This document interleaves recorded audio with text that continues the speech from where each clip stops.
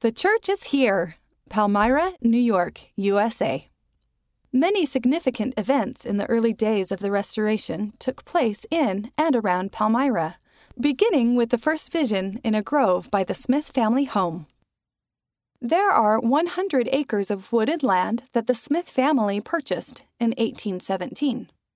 100,000 people visit the sacred grove each year. It is 3 miles or 5 kilometers from the Smith home to the Hill Cumorah. 5,000 first edition copies of the Book of Mormon were printed at the Grandin Print Shop in Palmyra. There were 6 members when the church was officially organized in Fayette, New York, 30 miles or 48 kilometers from Palmyra. The first vision occurred in 1820, and in 1823, Angel Moroni visited Joseph Smith. In 1830, the Book of Mormon was published, and the church officially was organized on April 6th.